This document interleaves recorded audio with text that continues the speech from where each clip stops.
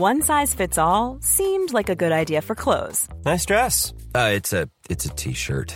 Until you tried it on. Same goes for your healthcare.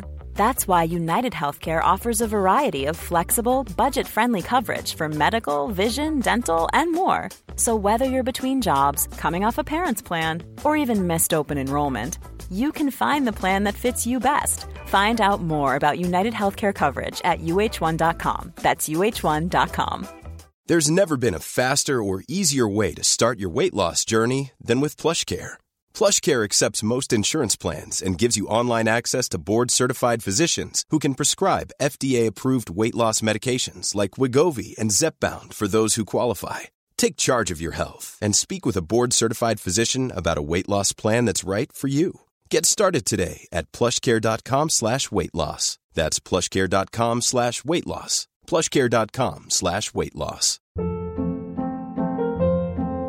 Hold up. What was that? Boring. No flavor. That was as bad as those leftovers you ate all week. Keke Palmer here. And it's time to say hello to something fresh and guilt-free. Hello Fresh. Jazz up dinner with pecan-crusted chicken or garlic butter shrimp scampi. Now that's music to my mouth. Hello Fresh. Let's get this dinner party started. Discover all the delicious possibilities at hellofresh.com.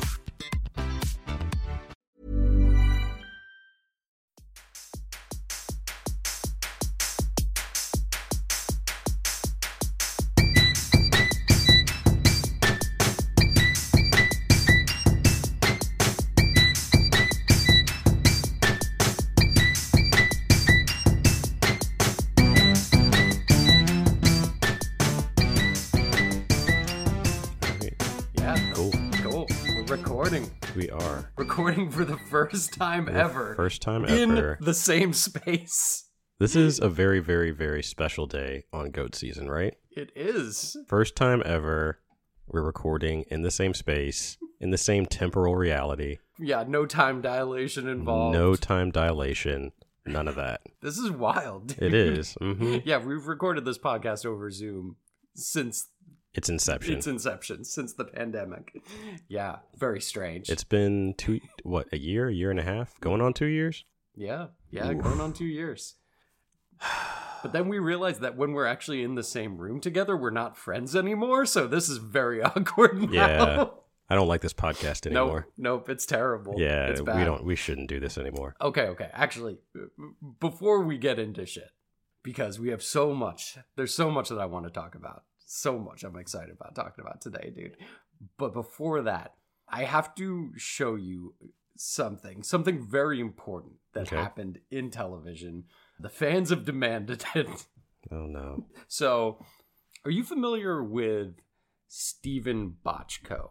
Does that name ring any bells? The last name sounds familiar. Yeah. So, I'm sure you've seen his name in a bunch of credits before. Mm-hmm. But this dude was a huge figure in television becoming more serious, more grounded, having more realistic performances, more sort of cinematic filmmaking techniques behind it as well. He did a cop show, a police procedural in the mid to late 80s, I want to say, called Hill Street Blues. That was like a landmark show in terms of its realism, in terms of sort of the grit and the subject matter. And I remember that performances title, too. yes. Yeah. And then shortly after that, in the early 90s, he created NYPD Blue. Yes. Which, again, was like... That's a landmark television show. Landmark show, completely like pushed the envelope for network TV.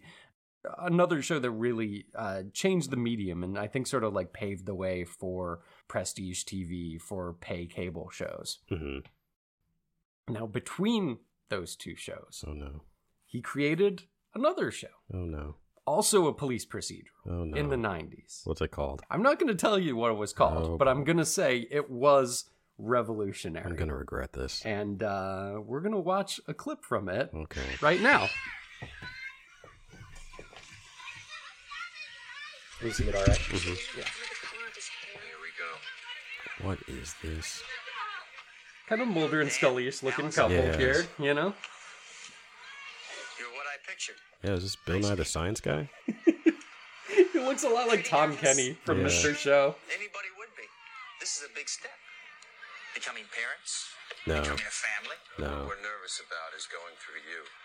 We wouldn't want to get in any trouble. This is an adoption agency? Could I stay in business doing what I do if people got in trouble? What? An outdoor adoption agency. What is this? It's very serious, though, so far. They're going for an early 90s kind of neo-noir procedural thing. It's what I'd have to call an optimum situation. Young mother, a kid in her teens, smart enough to realize that she's not ready for the responsibility of bringing up a brand Phil new is baby boy. just What in the baffled world? by what's happening. No, Yeah. let's keep going. Oh, yeah. Boys what we want most. A Caucasian child, 2 weeks old. Oh, yes. Perfect health. That prime merchandise. Mm-hmm. $11,000. Well, that's more than we heard. Yo, are they buying a child on the black market? Some 90s, like, Law and Order style music coming in. What in the world? No. Okay, no. Okay, turn this off. Turn it off. No, you have to wait for the chorus. I'm sorry. I'm very sorry.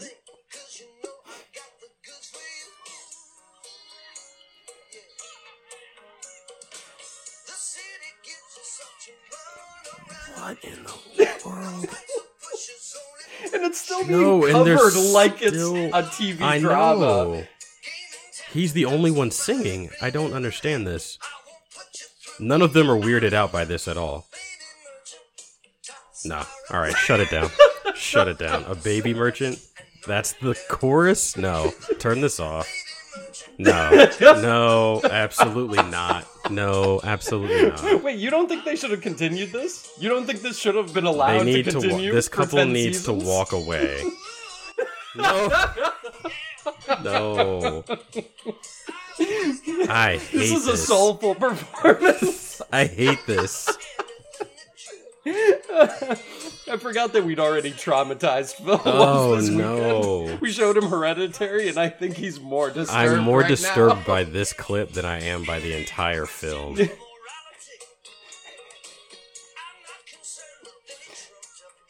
No, I can't. No, I can't. All right, I can't watch the rest of this. I refuse. On principle, I refuse. He's just looking away. I would shaking. too. And I love that she's still giving this Still giving dramatic this thought, performance. Like she's like, "Oh my god, I really want to be a parent, though. But this seems just ethically This is dubious." a step too far for this woman.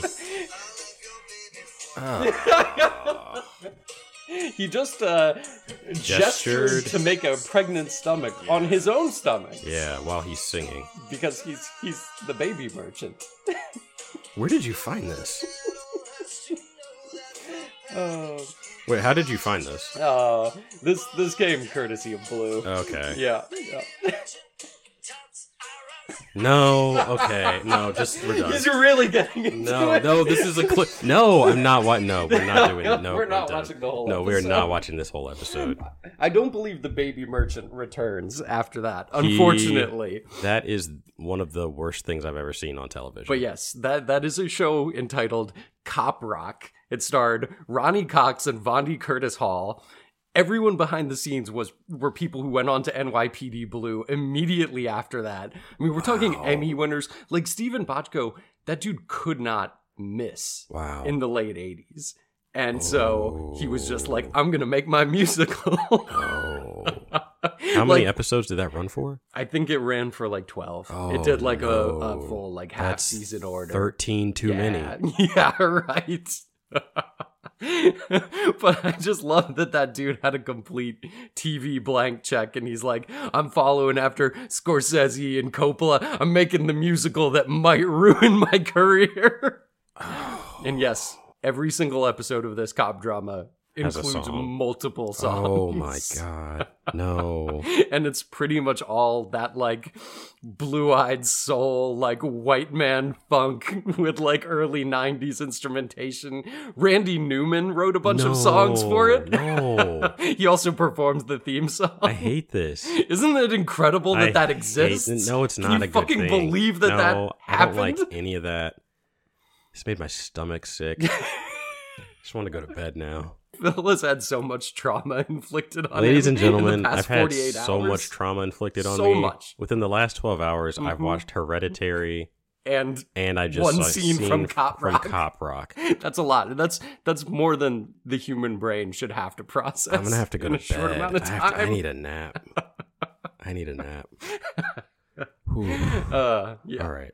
Are we doing this? Let's do it. Let's do it. Ladies and gentlemen, welcome to Goat Season. Phil is so defeated I'm right so now. defeated right now. I can't even get through the intro.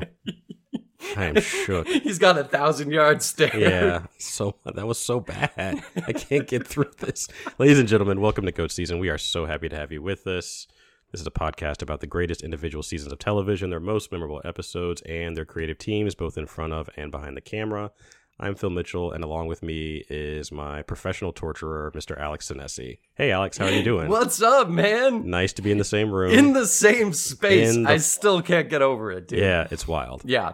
It is wild. The dynamic really hasn't changed at all. No, I'm not at realizing all. right away. Yeah. It's like, oh yeah. Yeah. This makes total sense. We Perfect could just sense. remote this all the time because it's the exact same dynamic. Yeah, you really threw me with that clip. I just want to say, I don't know what to do right I was now. thrown. Yeah. I was thrown when it's one of those things where you uncover some previously mysterious corner of history and you're Yeah. like, wait, we went down this evolutionary dead end for a little bit? Like, this actually happened, you know? Yeah. We built, like, indoor plumbing and then we went back to, like, Stone Age, Exactly. like, looking up at the aqueducts and wondering what giants built them. Terrible. That's like Cop Rock after really is. Hill Street Blues, After you Hill know? Street Blues, Yeah. it's like, oh, we did Twin Peaks? Fantastic. But Yeah, let's yeah. also do Cop Rock. We did Miami Vice, you know? We made police procedurals look as cool and fashionable as possible. So what if Let's we make just them do as the uncool as absolute possible. opposite? Yeah. Yes. Let's just make them intolerable. Yeah. Yeah. Oof. Oh, my God. All right. Just, we just gotta the move casting of the baby merchant, too. He looks like, he really does. He's got kind of a Bob Saget type of look He to it does, as well. yeah. Yeah. More malevolent Bob Saget is a good call. Yeah. I just love that that's the standard look of your baby Of your merchant. baby merchant? I am not well on the inside right now. Phil is a broken man. I really am. Oh, man. Whew. Okay. So today on Goat Season, we are pulling in another installment of Are You Current?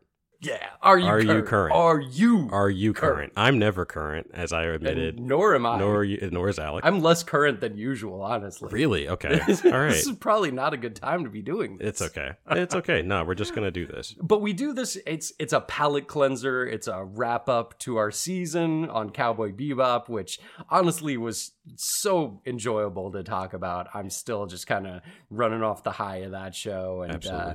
Before we get into the next one, it's just a chance to kind of like take stock of the state of the union in TV, what we've been watching, what we've been enjoying. Yeah. You know, it's a laid back episode. Absolutely. It's, These are some of my favorites, to be honest. Oh, with you. yeah. This is the one I look forward to the most. Even though I'm so excited to get into the next show. And then once you're in it, you know, you're doing the nuts and bolts work of just like moving through the season. But it's like that Are You Current is the dessert at the end, you know? It's the Absolutely. prize. It's those little fireworks that go off when Mario jumps up and he grabs the very top of the flagpole at the end, you know, of a side-scrolling level. There you go. I like that. That's it. As always, we are doing just taking stock, taking inventory, discussing with each other the TV shows that we are most interested in, the ones that we've been watching. You and I have a really hard time not talking with each other about these shows. That's true. Right? Yes. And so like this is our time to just like blather about and talk about the TV that we are most excited about. This is a good time. Exactly. I love this. It is difficult not to get into all of this off mic, though, because, yes, most of our conversations are just thinly veiled podcast episodes anyway. And it's like, we're kind of wasting it not recording this. There's you a know? problem. We got to make that content, dude. We do. Got to keep that churn going.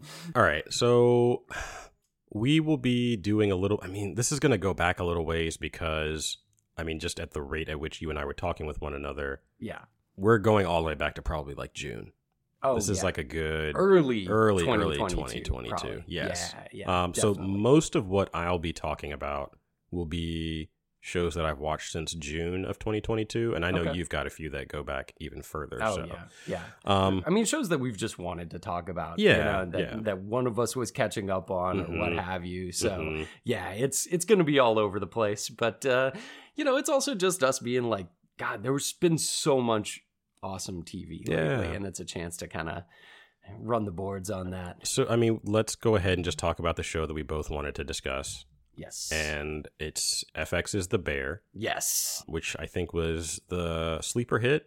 It's the sleeper I hit think that so, then became yeah. like the show of Truly. like show of the summer. Everyone was Sleeper talking hit about that it. might have turned into an actual Actual hit. mainstream Mhm. crossover hit, Mhm. which for a show with not any like super recognizable actors. I mean, people knew Jeremy Allen White from Shameless, but that was about it. Yeah. And I mean, this show caught fire just on the basis of you have to watch it. You have to because watch it's it. So It's fucking good. so good. Yeah. Yeah. So, I mean, The Bear, a great television show. It's Jeremy Allen White coming back to Chicago and picking up and managing his recently deceased brother's sandwich shop.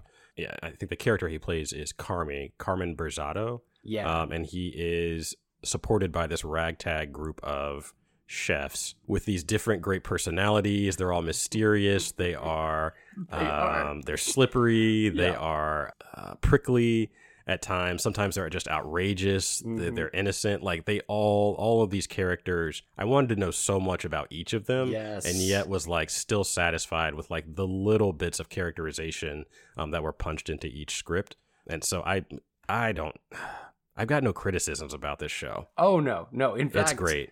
I would go so far as to say, I think we might have to consider doing season 1 as a GOAT season before season 2 comes out. Because Wow. I am that confident, whatever season 2 does, and I imagine it will be very good. Mhm.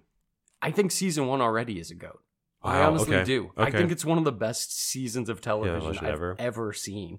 Yeah, I mean, 2 days ago, I watched the pilot and the second episode again, and I was like, that is one of the best pilots ever.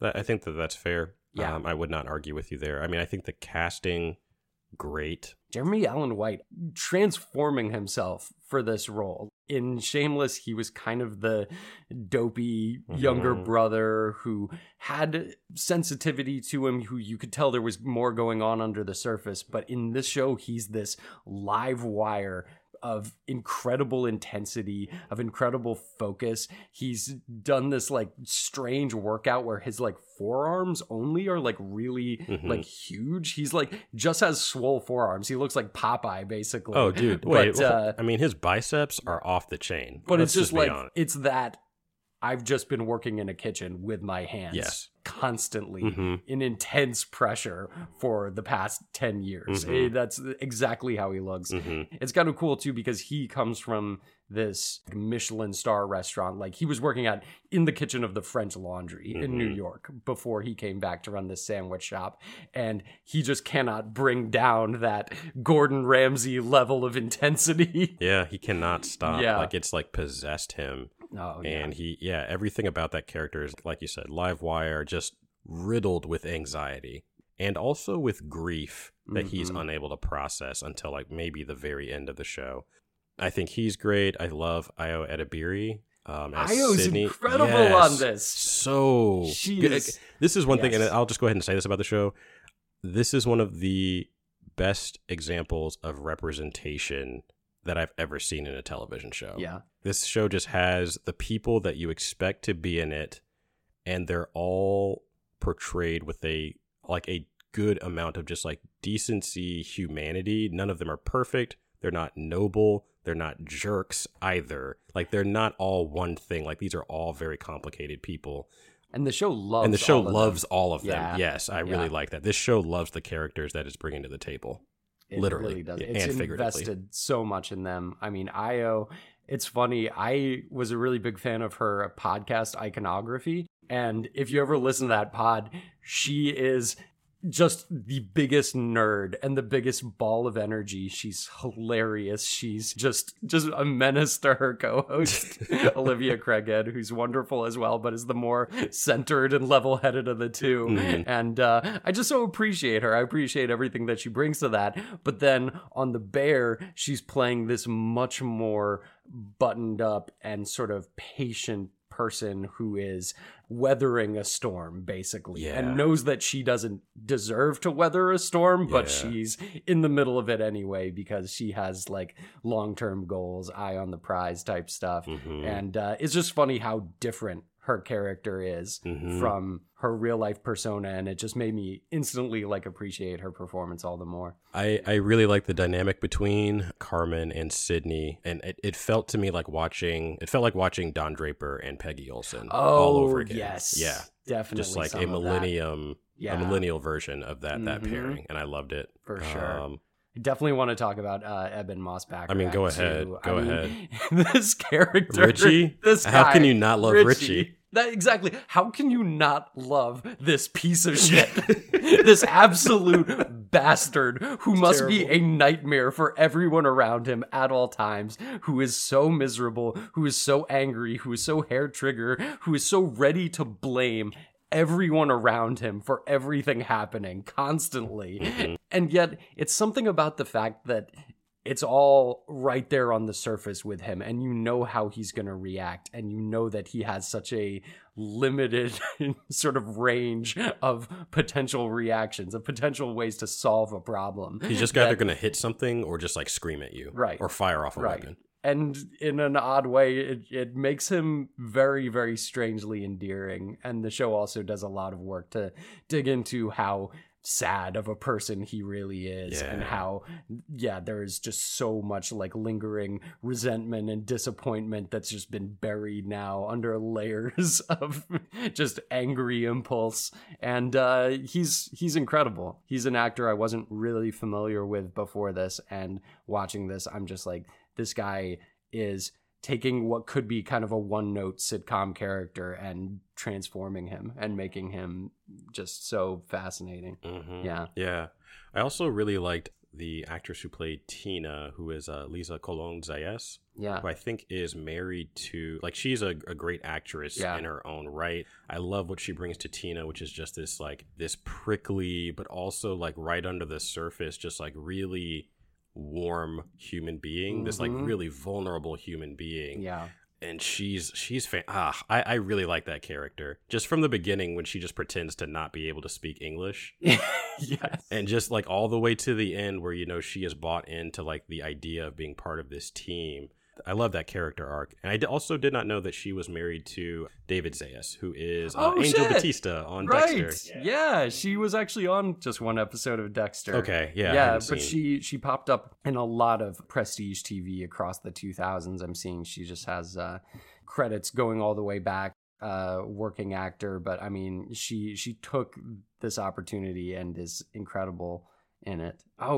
She was on SVU for a while. Okay. Yeah. Okay. I can see that, Yeah, this is such a fantastic role for her, though, and she's wonderful. Yeah, as you say, she's this character who just comes in and she has such authority, where even as intense and focused and obviously like skillful as Carmy is, you know, the first thing she says to him, she walks up and is like, "You cut vegetables like a bitch," and it's just like, oh shit, you're not getting anything by this woman. And not only that, but like, if it came down to a fist fight, she would beat up Carmy. Oh, yeah. No, hands down, she would beat him up. Claw his eyeballs out, and he would be fucked. Literally anyone in this kitchen, I would not bet money against. Tina wins against everyone. Yeah. I loved Lionel Boyce, who I had previously been familiar with just as like Odd Future's MC. He was just like their master of ceremonies who would introduce like a production or a music video or something. He would just kind of be up front, just bullshitting, and like he essentially would come out and like roast everybody before they performed or something. Yeah.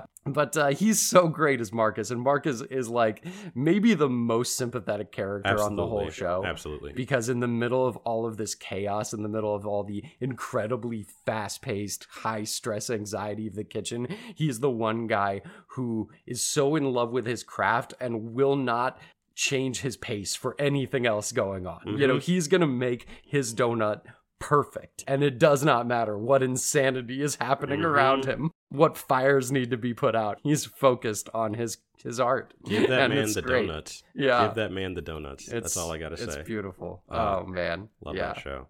I mean, if you're down, I would love to come back and like dig into every single episode, because I feel like every single one has so much going on and is so worth talking about.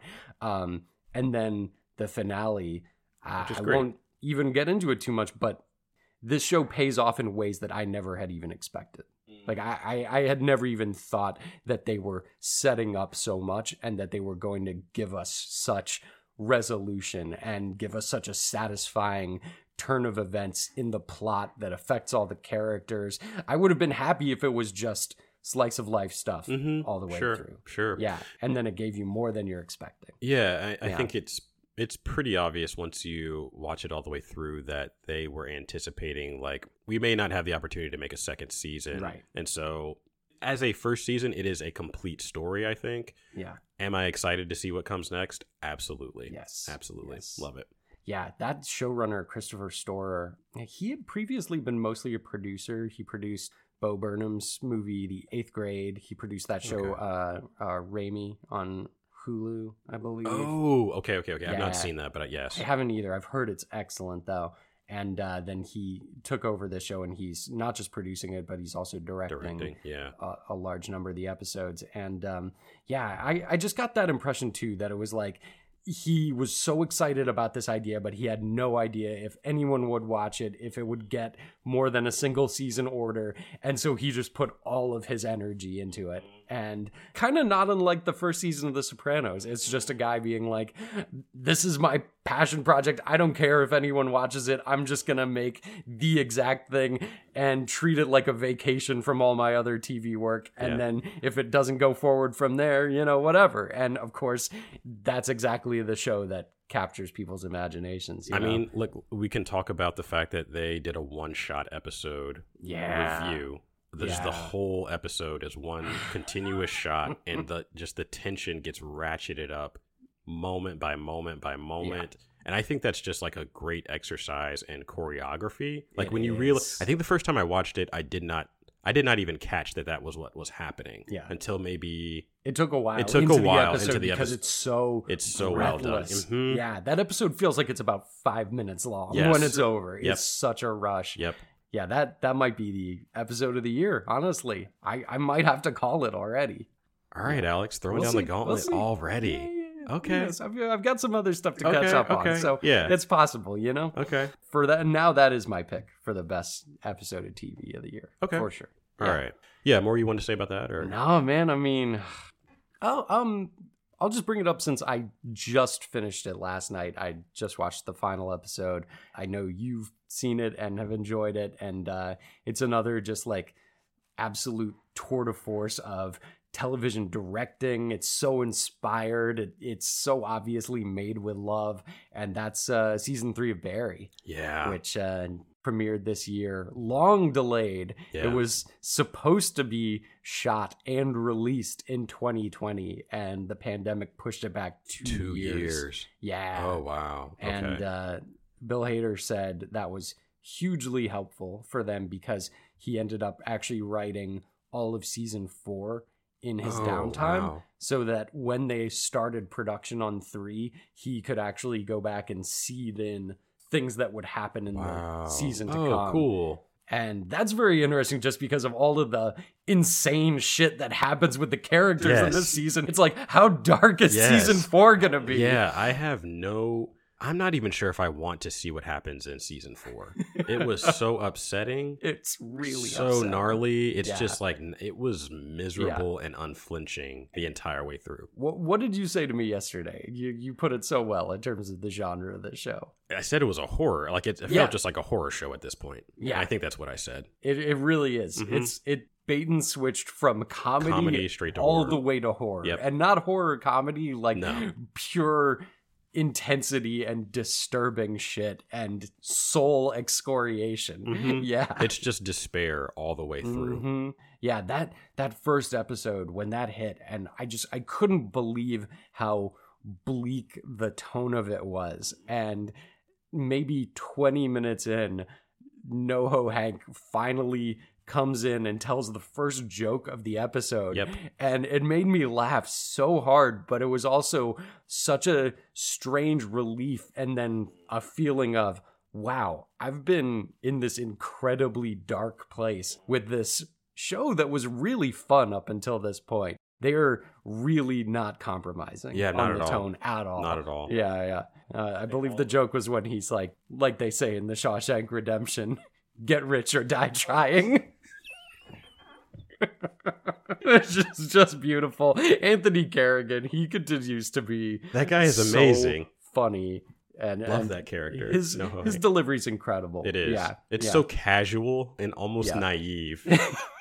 And almost like just willingly naive about like what is going on in the world around him. Right. Like he knows there's just bad stuff, but he's just kind of like, I'm just going to throw in some malapropisms and like, have a nice drink and maybe like eat some candy and I'm okay. And he bounces back and forth between very strange pop culture malapropisms and like gangster shit, Yeah. but it's delivered with the mentality of like A an 3-year-old. excited child. Exactly. Yeah. Like he's got the Parks and Rec theme song just like in his Yes. brain at all times. But That's he's just like on a loop. also murdering people. Right. He's sort of the Maggie Smith of this show in the same way that on Downton Abbey, she was that character who could be counted on to come in and just absolutely annihilate a great line at any time and just change the whole tone of a scene. Absolutely. That's pretty much him. Yeah. Absolutely. Oh. And Bill Hader continues to be incredible.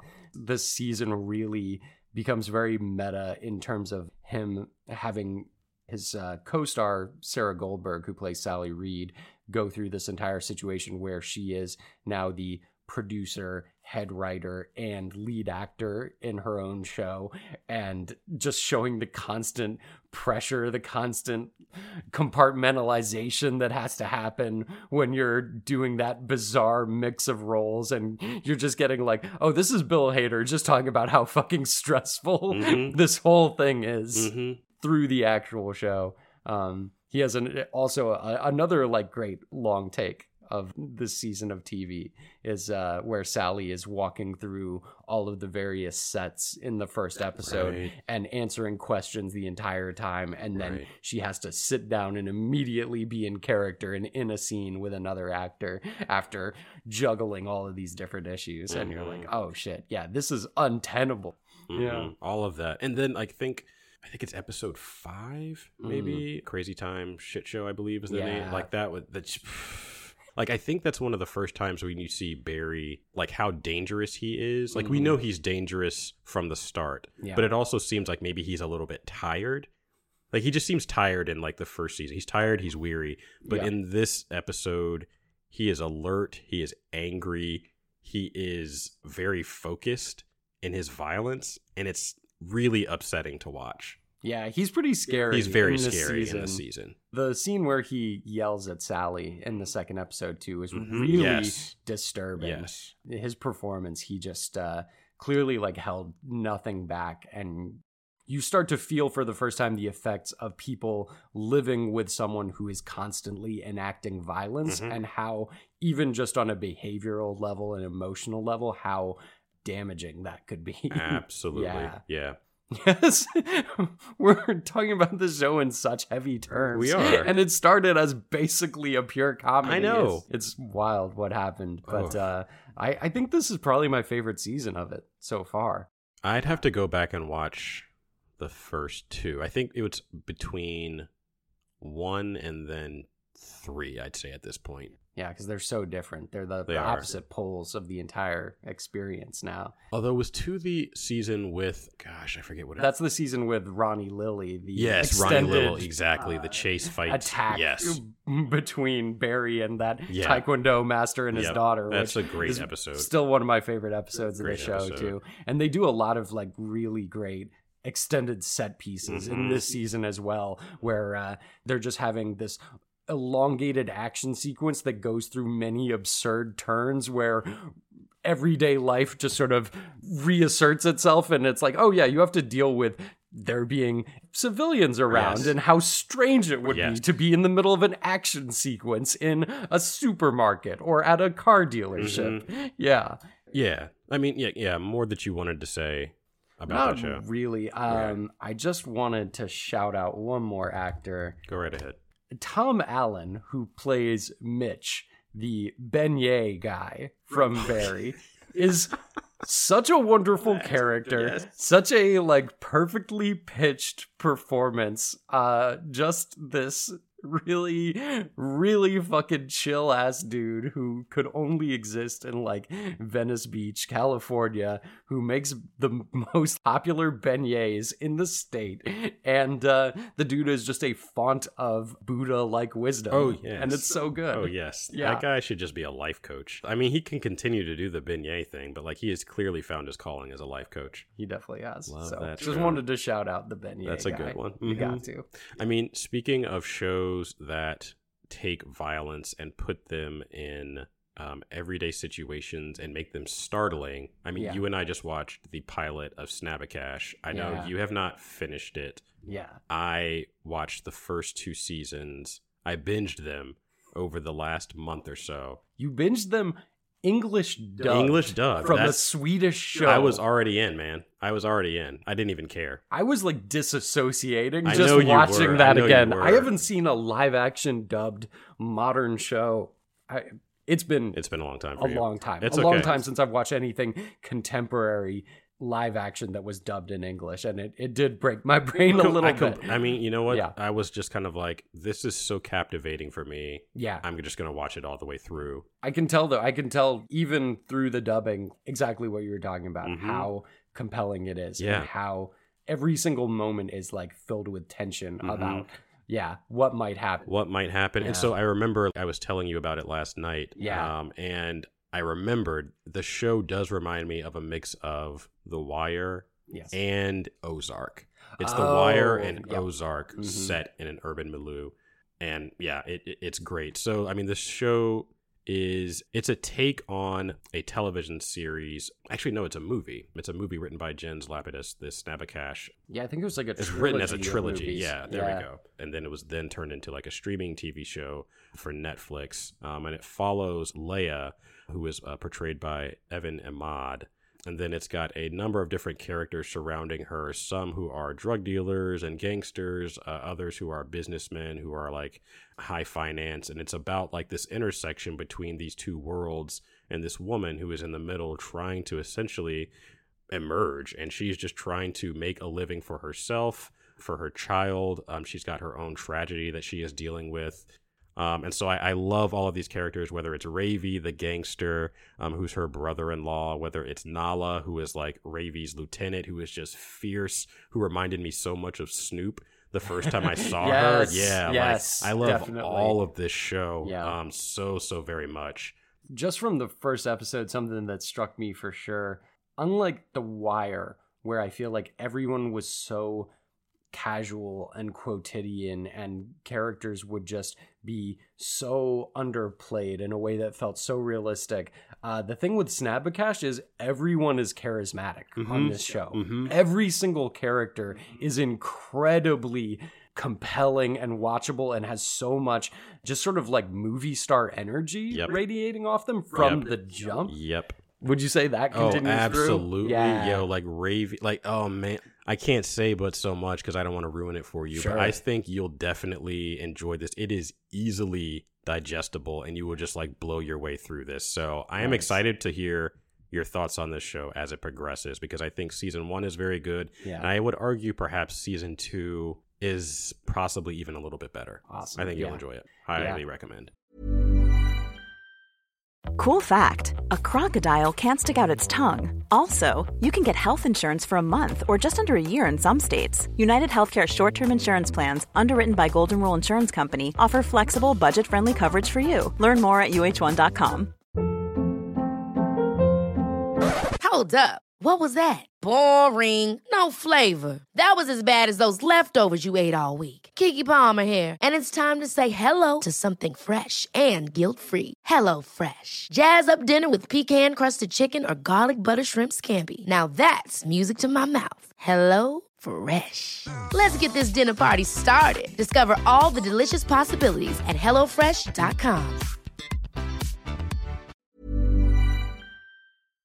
Should we get into the Rings of Power a little bit? I mean, we might as well. I've only Let's talk watched about these 2 rings. episodes where you've seen every single one except the finale, I have not finished right? it, yeah. Okay. Yeah, so neither one of us has finished it, but I still feel like this is the most obvious event show that ever evented itself onto the major streaming networks. It's a show that so desperately wants to be the all-encompassing obsession of everyone, and it's basically kind of willing itself into that position with this massive marketing apparatus it has through Amazon. Like, I remember there were a few weeks where every single Amazon package that was arriving at my apartment complex was Rings of Power gift wrapped, essentially. Just with like, remember, you can watch the show right now. Don't forget. We spent $500 million on it, so you better be watching. Exactly. But I've been, if not bowled over by it, I've been pleasantly surprised by what it's getting right. I think comparing it to the Hobbit films, I think it compares very favorably, actually. I think it captures the tone of Peter Jackson's Lord of the Rings much more successfully, I would say, than those movies did.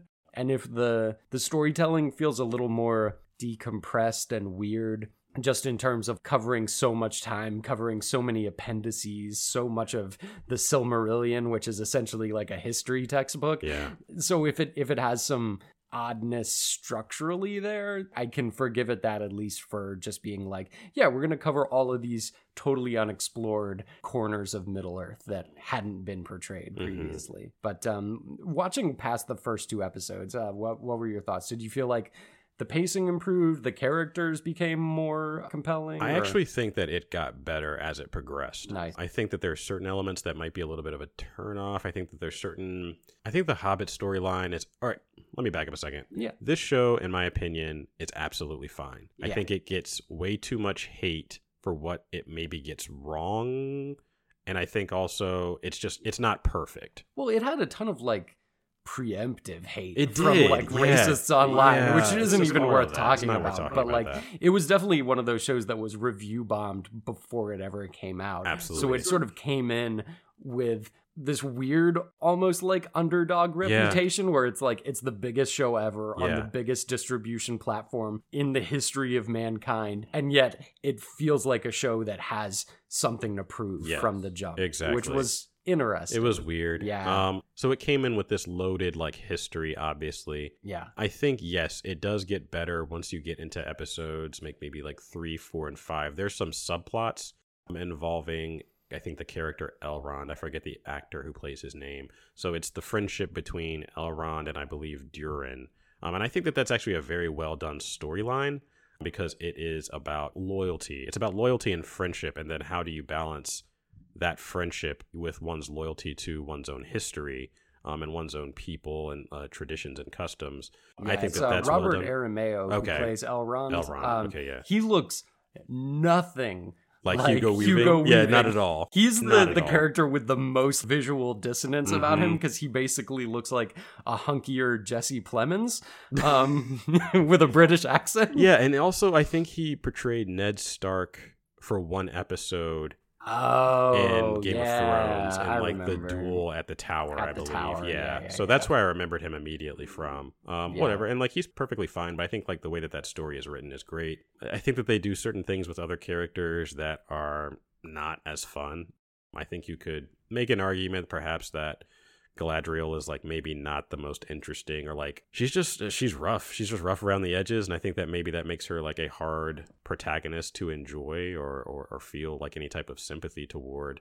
But there's been plenty of difficult men in television as well that you don't necessarily have to like, but you can still be on the ride or be part of their journey along the way. I think the issue with her isn't even a likability thing so much as it's, of all the characters, I think she suffers most from sort of the prequel problem, where it's like you have a character who is on an arc of development that has a pre-established endpoint. Yes. And the show has to back into it in ways that feel awkward and manufactured a lot of the time. It's like you're having to see her be willful and tough before she settles into being wise and godlike. And sometimes she's frustrating and you're almost like, couldn't she just have been Cate Blanchett levels of authoritative and intense and knowledgeable from the start?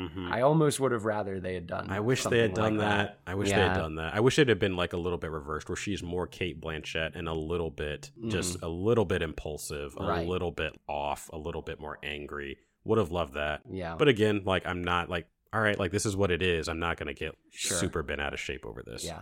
There's also, I wanted to talk about another actor in it, Ismael Cruz Cordova, who plays Arendir, who I haven't even seen that much of his storyline yet. He's just been peppered in. It's kind of interesting. He is an elven ranger in the Southlands, which will become Mordor. Yes. And this is all sort of in the stage before that when they were inhabited by people and they seemed fairly idyllic, and yet there were hints from the very beginning that things were about to go very wrong. I do think it's funny, though, watching him on this show, because there was just so much racist backlash to this show before it came out. I think there were a lot of people reacting to sort of the increased diversity in casting, which, you know, I guess the one thing you could level at it is just like, does it feel too apologetic for the Peter Jackson movies that were so lily white that they're like, we're going to have way more diversity as if it was always here. Right. But I mean, I can't blame them for adding in more representation later. But I think this character I've heard basically no complaints about because he's just so hot. And it's like, it can't be denied. This dude is a fucking snack. It's like a beautiful man. He's a beautiful man. And it's like, what the fuck could you argue with? And he also has the bearing of an elf better than almost any other character outside of like a handful in the original movies. Like, he just has that weird, spooky, serene elfin vibe. And you're like, yeah, it fucking makes sense. Absolutely. You're just kind of like, this guy's not really supposed to be here. He should be someplace else because he just does not fit. He should be in Valinor. Exactly. Not be hanging out with these human beings. He should be across the sea. Exactly. So I just really thought the casting of him was excellent because he totally embodies that feel. I think better than a lot of the other actors on the show, where it's like, the other elves, I don't know, they more seem like kind of bureaucratic, normal fantasy characters. And with him, I get a bit more of that heightened Tolkien-ish, like these characters are almost demigods or almost angels who got lost on the way back from Middle-earth or something. Yeah. Absolutely. So you don't have to spoil anything. I'm not asking for specifics, but of course, we do have an Istari character on the show who appears at the end of the first episode. Okay. And it's heavily, heavily hinted at that this character is Gandalf. Yes. Now, go ahead. My personal theory, which may be completely wrong, but after watching 2 episodes, I am wondering if they aren't going to pull a fast one on us and reveal that this character is actually Saruman. I knew you were going to say that. I knew you were going to say that. Is that like the prevailing theory that's been batted around? Am I just, because I don't know what people are saying online. I think the prevailing I disengaged from the online discussion of this show. As one should. Very early. As one should, yeah. Yes. I think the prevailing thought was that this is either Gandalf or some version of Sauron. Not Saruman. Not Saruman, but Sauron. Yeah. And I'm not going to say anything about it. Okay. Yeah, I'm just gonna leave it at that.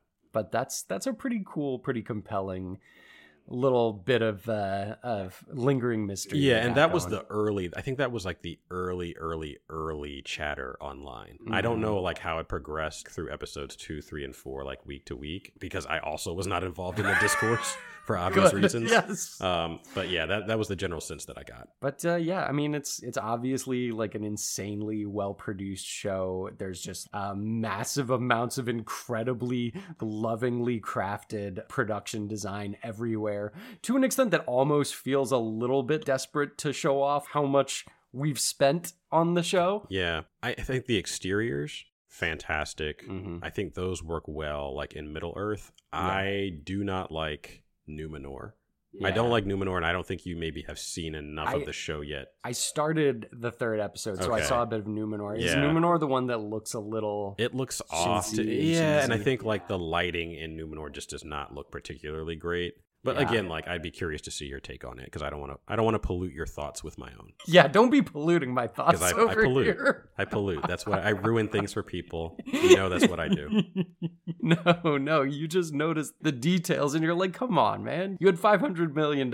You couldn't put a little more effort into that set or that lighting or something? Just as good, Yeah. or even better than Game of Thrones. Come on now. Because Lord of the Rings is such a strange thing where like Peter Jackson really nailed this very particular, very sort of varnished and caked in mud kind of a high fantasy aesthetic that just sort of like never slipped from being totally believable. And you never stepped back and felt like, oh, these are all people in goofy costumes saying made up words. Yep. Like the continuity of the reality of it is like one of the great achievements of that trilogy. Yep. And it's something that so many things, I mean, from Game of Thrones to The Hobbit to even this show since, I think really, really struggle to replicate. And this show does a very good job most of the time, but you feel that at certain points where you're like, oh, this is just a little often feels a little more self-consciously like goofy fantasy than it should. I agree with that 100%. Yeah. So that's a new show that is arriving in the fall. Yeah. Do you have any shows that are like spring, summer TV that you wanted to shout out? Yeah, I mean, I would love to go back and talk about The Righteous Gemstones a Oh, little, yeah, I since know I you have wanted to. Just go binged ahead. both seasons, and it is a fucking delight. What a show. It is so funny. Love it. It is so impressively made. Oh, yeah. For a goofy comedy. Oh, yeah. Filled with ridiculous characters. They put so much love into every episode, you know? And I mean, and the cast is just completely fucking stacked. You know, you got John Goodman, you have creator and director Danny McBride. Edie Patterson. Edie for the Patterson. win. She is I would The say she's the MVP. MVP of that Yes, show. she is the most hilarious character, the one who can just be deployed to add insanity to Yes. any situation. Yes, exactly. There are certain shows where it's like you can take this character and then put them with someone else and it becomes amazing. And so like for Parks and Rec, I feel like it was Ron Swanson. Like you could just toss him in with anyone. It's like you have no idea what's going to happen here. And it's clearly Edie Patterson that you just toss in with any character and it's like, oh no, what's about to happen? Shit is about to go sideways in ways no rational human Like, can could you imagine anticipate. her doing anything with Keith? Oh, Keith, there's maybe like the heart of the show. Right? There's just the like quiet, soulful center of this show. Keith is amazing. Keith is amazing. Yeah, and his rapport with Adam Devine is really good too. Adam Devine, a person, you know, an actor who I feel like people might have mixed feelings about. Workaholics was definitely not my favorite show or anything like that. But I always felt like out of the group, he was definitely by far the most talented and the most charismatic one, even though he was playing this sort of annoying uber bro character. I kind of felt like he was the Charlie Day of that show. Absolutely. Where he was the really talented and sympathetic guy who really burrowed into his character and found compelling stuff. And as much as either one of them I feel like could be overplayed for their particular bag of tricks, Righteous Gemstones deploys him really well. Yeah. He really feels like the too cool for school, like Vans Youth Warped pastor. Tour youth pastor. This is the thing too, which is they nailed the aesthetic of contemporary evangelical Christianity. They did. That being like John Goodman with this very buttoned up, stereotypical daytime Sunday morning like pastor 700 Club Pat type Robertson, thing. and then off in the corner is Adam Devine with his necklaces, his ripped T-shirt and jeans, and his beanie for the Lord. Yes. For Jesus. It's amazing. The beanie for Jesus. Yeah, I love all of that. And not to mention the whole Muscle Boys subplot. Oh, Like, I'm not going to get incredible. into, but it's amazing. It's an amazing, like, Shakespearean tragedy. But we haven't talked about maybe my favorite performance on the show. Like, definitely rivaling Edie Patterson. And I know where you're going. One of the funniest characters. I mean, just an absolute tour de force performance from Mr. Walton Goggins. I knew you were Baby going there. Billy. Baby Billy. I mean, this guy, Oof. he has in the second season, I think, the funniest scene of the year, which is the scene in which he pulls up in his truck with his attached van that has a gigantic smiling printed picture of his face hawking some miracle cure. And he basically tells off this pregnant girl who wants to start a life with him and then pulls out of the parking lot so violently that he turns the entire thing over and the product spills out all over the asphalt. And he just drives off as if this hasn't even occurred. Incredible. Baby Billy. I can't add to that. I mean, he's amazing. He's such a good dramatic actor. I know. And the way that he embodies this Southern preacher who you could imagine in any revival tent with that cadence, with that rhythm. Those teeth. Those gleaming white teeth. He is terrifying. He's just got such a shark's grin. He does. Oh, it is menacing. He's so funny, dude. Oh. How do you think McBride got him? I knew that they had history because of like Vice Principals. Yeah. But like, just how do you think those two connected? Because you're right. Like, Goggins is such... Like, I only knew him from his dramatic roles. Sure. Like him being on The Shield. And I know that he was like in a Tarantino movie. 2 Tarantino movies, actually. Yeah. And so, like, I was like, okay, like, this guy is clearly a like established dramatic actor. And then just flips the script and is just like playing and just drilling down this really disgusting... sleazy character, so sleazy, and just yet at chicken fried steak of sleaze, just crispy golden Southern sleaze. Yeah, and at the same time, slightly sympathetic. Yes, I mean he's just so watchable. You can't help but enjoy his presence, as terrible as he is. Yeah, I don't know, man. I mean, the impression I get in general, and also from his interviews and things like that, is that he is this incredibly open and cheerful and sort of artistically interested person. And I think he's just a lot of fun to be around. Yeah, and okay. My guess is after The Shield and Justified, where he played 2 characters who were so dramatic and so intense and so heavy, I think whenever he happened to meet up with Danny McBride, they hit it off. I and guess they so. were like, let's transfer your energies into a comedy and see how that goes. And I'm so glad they did, you know? Yeah, I am very, very thankful for that pairing. But yeah, a fantastic show. I will say I thought season 2, especially the final episode of season 2, got really, really plot heavy. And I feel like, honestly, you guys didn't need to like set up this many characters and also resolve this many crime elements. The stuff with Eric Andre, I felt like was a little contrived toward the end there.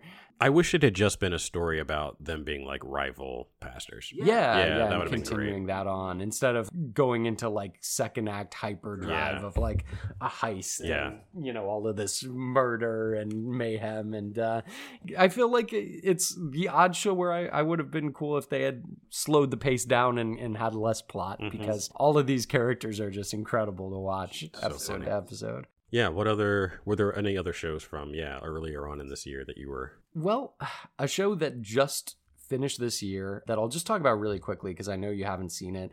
I was actually watching it because I'm working on a project of my own that features a historical character who has basically almost never been portrayed, who is just like very, very obscure still in terms of being like dramatized.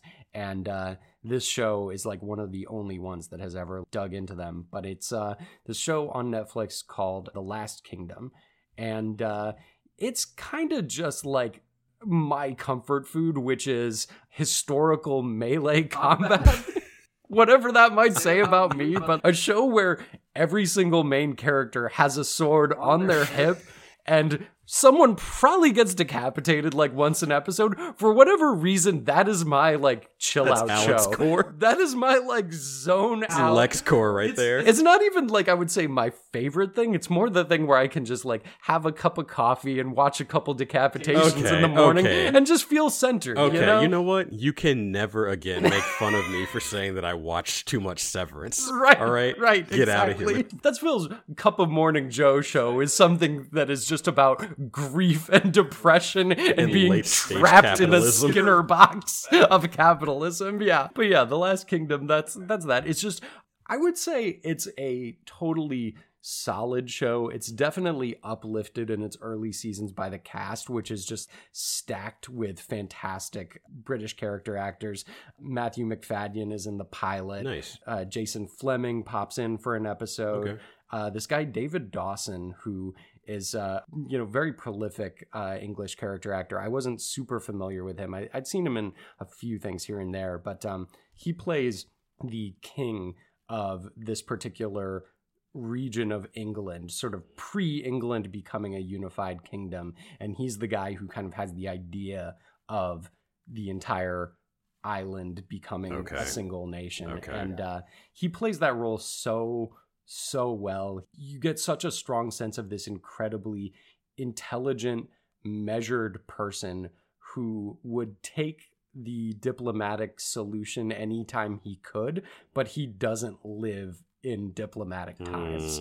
He lives in times when basically he is beset on all sides by Vikings, by other various types of Anglo-Saxons who somehow, can differentiate themselves and want to murder him as a result. And he's just got to like deal with all of that. He's a really compelling character.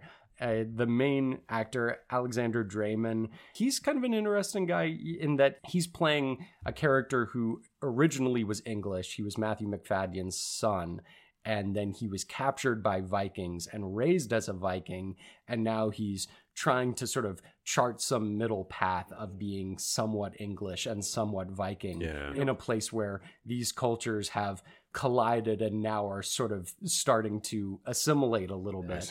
And he does that well because unlike someone like Travis Fimmel on Vikings, who seems like just this aggro kind of a meathead historical figure who just wants to like swing axes into people's faces. The thing about this guy, I'll say, is that he's got this more kind of refined, sweet himbo energy, where it's like you still can see him murdering people day to day, but he doesn't seem like this sort of He's not a bully. Completely like blinders on. I just want to be soaked in blood. Yeah, kind of he's not mean bastard. about it. Yeah, He just wants a casual murder. Right, and that makes him very likable. And he and Emily Cox, who plays Brita, who is also like an Anglo-Saxon child who was captured by Vikings, and she goes full Viking and basically like never looks back.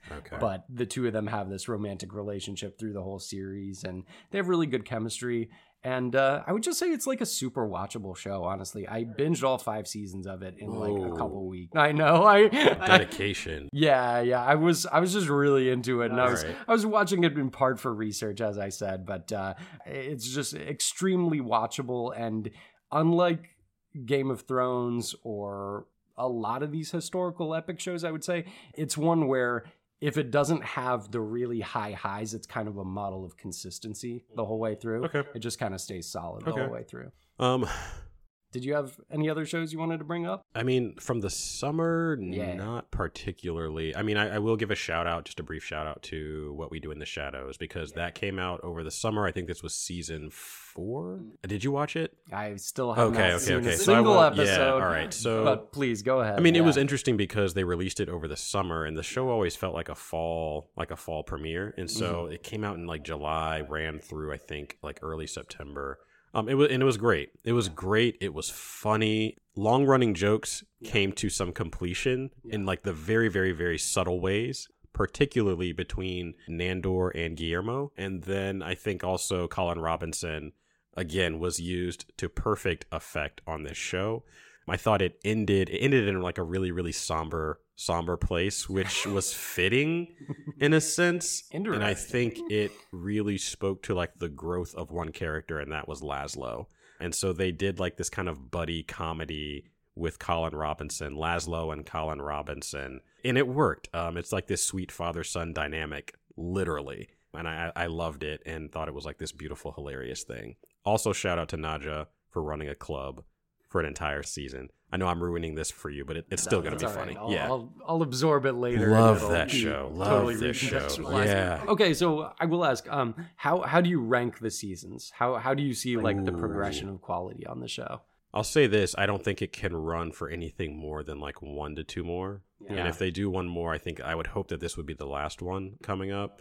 Not because they're running out of ideas, though, so much as no, they're like it's just paying like things off dramatically. They are paying some things off dramatically, and not because they're running out of. I don't know. Like, I'm of the mindset that I think TV shows really should not last anything longer than 4 to 5 seasons. Oh, yeah. And that should be it. Like any TV show at this point.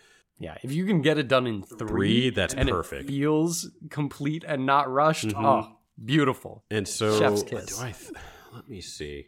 I would say I think. You know what? I might have to think about that. Do I think the quality is diminished? No, but I wouldn't be able to say like right off the top of my head how I would rank the seasons. Wow, they're very funny. Like they're I love kind of all. They're all funny. Piece, yeah, I can't really say that Damn. some are funnier than others.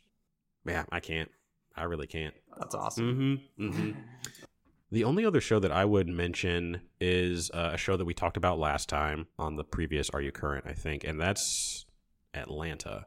We've been blessed with 2 seasons in the same year because after 5 years off, I decided to come back with 2 seasons. And I think part of this is the least he could do. Exactly. And part of this is the pandemic. We got to acknowledge the fact that COVID threw a wrench into everything. But yeah, season 3, I think, got this kind of like odd, kind of cold reception because I think I told you like it's some of Atlanta and then part like Twilight Zone, fairy tales, like creepy tales about like racism and class. I thought it was fine. It's not like my favorite of the seasons. I liked season 2 the best at this point. Season 2 is great. Yeah. It's a classic season. Yeah. Season 3 is absolutely fine. It's just not as funny. It's more weird than it is funny. And it's the kind of season that after an incredibly long gap, I can just imagine people being like, oh, I just wanted more of the same. Atlanta. Yeah. And so I think season 4 then is like more like comfort food. It's just like, oh, this is the show that I remember. It's weird. It's still like a little bit more strange than season 1. But it's about as strange as season 2 and still just as funny. Like it is hilarious. I'm really excited to see season 4. Yeah. I need to catch up on both of those seasons. Yeah. Yeah. The thing that I got to thinking about was I cannot believe that Donald Glover and Jordan Peele have not worked together yet.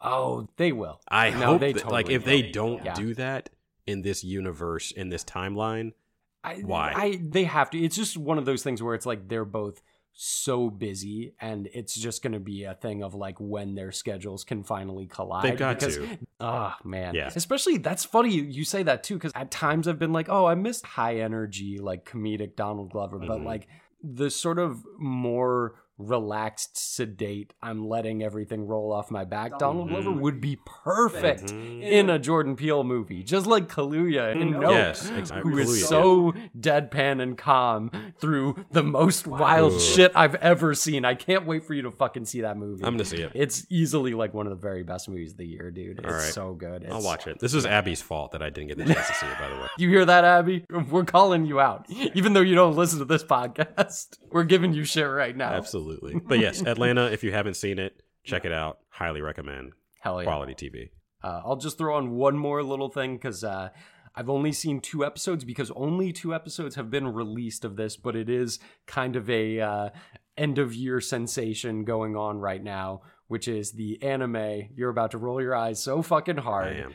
Chainsaw Man. Oh boy. Which I will say, it's a couple of firsts for me. This is one of the first anime where I was a huge fan of the manga before the show ever came out and was following the manga pretty much like trade by trade. And it's also the first time ever where I've been aware of an anime that was being released week to week the day after it comes out in Japan, in the United States. And this show, dude, is so fucking good that I am actually going to be following it week to week. Okay. Simulcast from Japan. Wow. They don't even have a dub yet. Wow. I'm watching the sub because that's all there is, man. Man, you were getting that fresh tea. This show is hilarious. It's really visually imaginative in incredibly grotesque ways because it's about a young boy who has a pet demon that looks like a puppy dog with a chainsaw coming out of its face. And he basically absorbs his beloved pet's power and is able to turn into a man with a chainsaw for a face and chainsaws for hands. Oh, God. He is the worst hugger in the world, but he is just born to cause mayhem, essentially. And that's the show. Wow. It's fucking wild. Okay. It's hilarious, but it's a really smartly done horror comedy that I would say has its hand on the dial of both horror and comedy. And this will just be of some like limited interest to you, but the main character's progression, his heroic journey, his character development across the show and across the manga is modeled after Maslow's hierarchy of needs. Oh, nice. So Yeah. it basically starts with him living in squalor and starving and not having enough money for food. Mm-hmm. And it progresses from there to him wanting slightly nicer accommodations and then wanting to get a girlfriend. And not even a girlfriend, his initial goal is just to touch some boobs and then possibly to be in a romantic relationship. And it just progresses slowly along the hierarchy toward living in comfort in Wow. a really funny way. Love that. Yeah. Okay. So All right. I that's can all. see- But yeah, Chainsaw Man rips. I appreciate that. I mean, we might as well talk about Andor. Oh, sure. Yeah, I mean, like, Yeah, okay, yeah. like we briefly touched on this yesterday, and I think we both agree Yeah. it's probably the best Star Wars product in years. It's the first one that's made me at least a little bit excited about the Yeah. possibilities that people are working with in the Star Wars universe, because God, do they have this incredible talent for making that universe feel small Yep. and limited. Yep. And this is one of the first things in a while where I'm like, oh no, they could actually play around with Absolutely. other things, with This other ideas. actually feels like, and I think they did this a little bit with The Mandalorian, but I don't Yeah. think that they committed to it as hard as they have with Andor, which is, again, what you said, the idea of like playing with the entire sandbox that you've got in front of you rather than just like this one specific corner. And with Mando, I mean, as much as we liked it, you hit it on the head where you're like, yeah, but they got greedy with it. Yeah, I mean, yeah. when I learned that the fucking Boba Fett show had one episode of The Mandalorian sandwiched into it so that they're going to drag it out like that now, Yeah. I'm like, get the fuck out of Didn't here. need it. Get out of here. I'm not watching that shit. Not at all. But yeah, I really like this series. It's tense. Again, it plays with parts of the galaxy and parts of the universe that we'd never seen before. I think the casting is fantastic. I think Diego Luna's great. I love Stellan Skarsgård. Oh, yeah. Yeah, and I love Genevieve O'Reilly as Mon Mothma. Yeah, she she's great. continues to kill it. Yeah, all of these actors, like these are high quality, just really, really, really talented performers. And it plays with this idea, like it makes the idea of the rebellion a very real philosophical and political struggle. Whereas like in the originals, it was just sort of this like, oh my God, fight the Empire because they're terrible. Whereas this, it's like, it makes very clear what the Empire is, how fascist it is, how oppressive it is, how corporate and bureaucratic it is, and really outlines like why, like we all knew Palpatine was evil, but it's like, no, this is why he was evil and these are the things that he did to oppress people, and thus makes a really good case for why there was a need for a rebellion to begin with. And why the rebellion might have to be ruthless Too. And I hate the criticism that it's like, oh, it's so adult. It's just sort of like, no, it's just actually, I guess like the word is grounded, which is a word that I feel gets overused all the time. But it's like, no, like you just took an idea and then like really made it as visceral and fleshed out as possible so that it does feel relatable for viewers. Because for the longest time, whether it was the prequels or whether it was like the sequel trilogy, so much of what felt evil in that show was just kind of like this amorphous thing that you were just supposed to accept as being evil just because they all wore black and they all looked like Nazis. And that didn't work for me. Yeah, there was a point where Rey and Kylo could have teamed up, and it was kind of like, yeah, why don't you guys just try and find another way? Why don't you guys like create some gray Jedis and see how that works for a bit. Because why not? I'm not buying into this as just a pure struggle between good and evil anymore. These characters are all interesting, and can we like just sort of invest in them a little more? And I agree. I think Andor feels like it actually invests in the world building as opposed to having it be spray on details that you recognize. Yeah. Love this. Hats off to Tony Gilroy and crew, because that's a good TV show. Hell yeah. Yeah. Anything else that you were thinking about, man? Man, I think that's about it. Is it? I think that wraps it up. Yeah. I always love chopping it up and talking about the shows that we're watching, because usually we're coming at this from two different perspectives. Like, I love the way we just like cross-pollinate.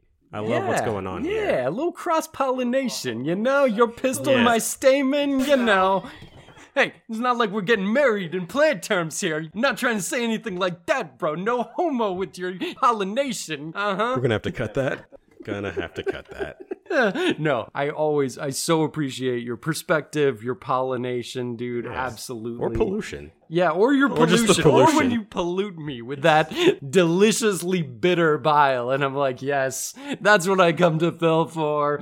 Oh, that darkness. Just let it seep into my soul. Simon and Garfunkel style. That's what I do. So yeah, I guess in conclusion, let's just shout out what we're fucking doing next, because we still haven't announced it. But I know we are both on the same page now. I'm super excited to start recording these episodes. And for those of y'all who are still listening, we so appreciate it. Thank you. What we're going to do is we're going to try to take a bit more of an extended break and then come back with a whole season that we release on a much more regular schedule. What do you think? Yeah? Yeah, absolutely. Thank you to all 6 of you out there who are still listening to this show. The loyal 6. Absolutely. Yes. I feel like you should be the one to go ahead and tell everyone what it is that we're talking about next. I feel like you want to. You're chomping at the bit. I do. I'm so excited about this. I have been savoring these flavors, you know, savoring the scent of this delicious cooking that has just been going on in the next room, you know, hearing that sear, that simmer, you know, feeling those marinades just congealing and emulsifying into delicious human food, because we are doing Hannibal season 2 as our next GOAT season. Yes. What an opening, what an ending, what a beautiful, insane, fucked up thing that never should have been on network television. Kind of at this point, the last charge of the Light Brigade for fucking Brian Fuller, you know? But we're going to put some respect on that name. Can't wait to fucking talk about it. Can't wait to chop it up and to get into just how fucking delicious that show makes human look. It is quite the spectacle. And also just all of those incredibly disturbing, grotesque, and bad vibes that we're going to get into, man. This is the most horrifying television show.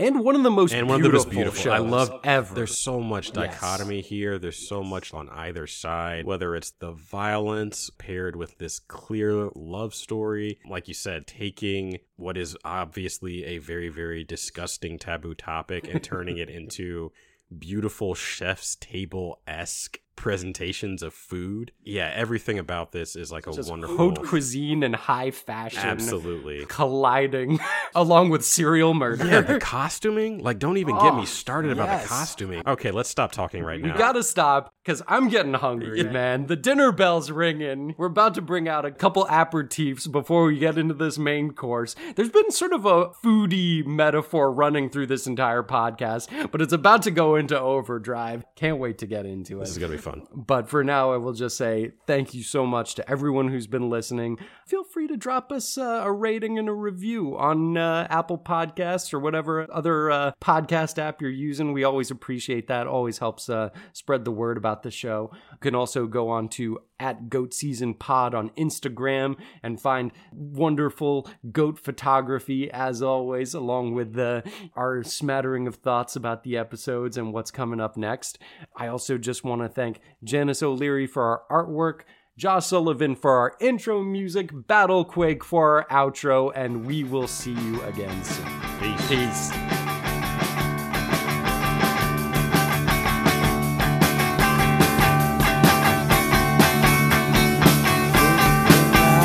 Don't